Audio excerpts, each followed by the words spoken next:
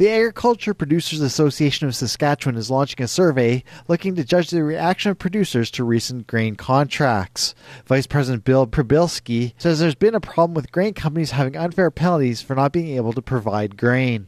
We decided to do a survey to find out just how widespread the problem actually is within the province, what some of the contracts are looking like, some of the terms that producers are facing, and just the differences between the different grain companies.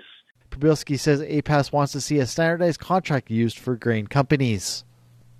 For a few years now, many Canadians suspected that Stats Canada has either underestimated the food inflation rate or that there has been some sort of lag between what's going on at the grocery store versus what is reported. Dr. Sylvia Charbois is a food professor at Dalhousie University.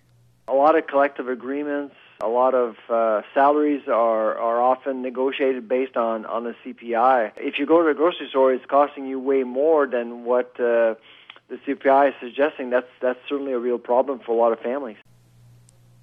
Canada's canola industry has a goal to see 4R nutrient management practices used on 9% of canola acres in 2025. Here's agronomy specialist Warren Ward.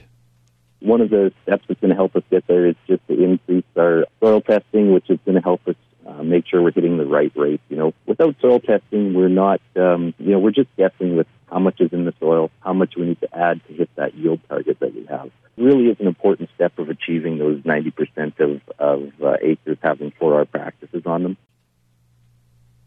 The fall rains have slightly improved levels of the Red River, and some forecasts predict the waterway could maintain 500 CFS throughout the winter. Greg Archibald says Pembina Valley Water Co-op officials are waiting for more details to come out mid-October, but admit they are thinking that the river can continue to supply the water treatment plants through the winter.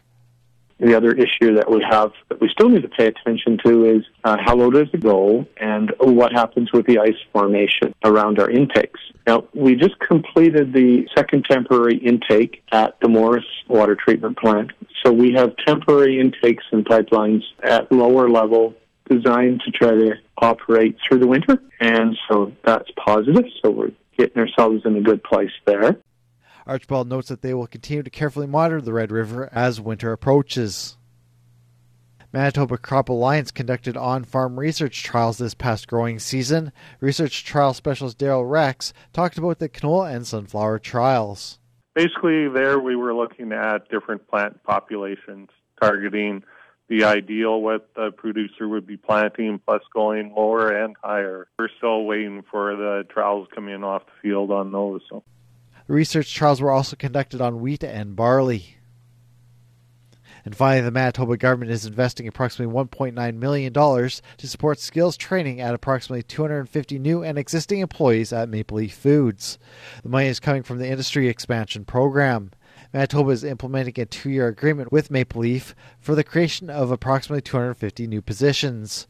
Manufacturing of pre-cooked bacon is growing in North America, and Maple Leaf has a significant existing portfolio in the industry.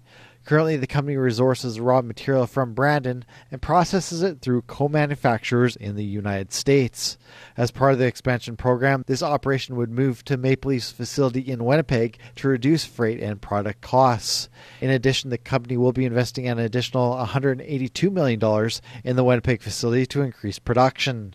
Raw material will be continued to be sourced from Brandon, and the Winnipeg facility will be the secondary processor. Manitoba's contribution to the program will cover costs associated with the training and development of new employees. For Golden West Radio, I'm Sean Slatt.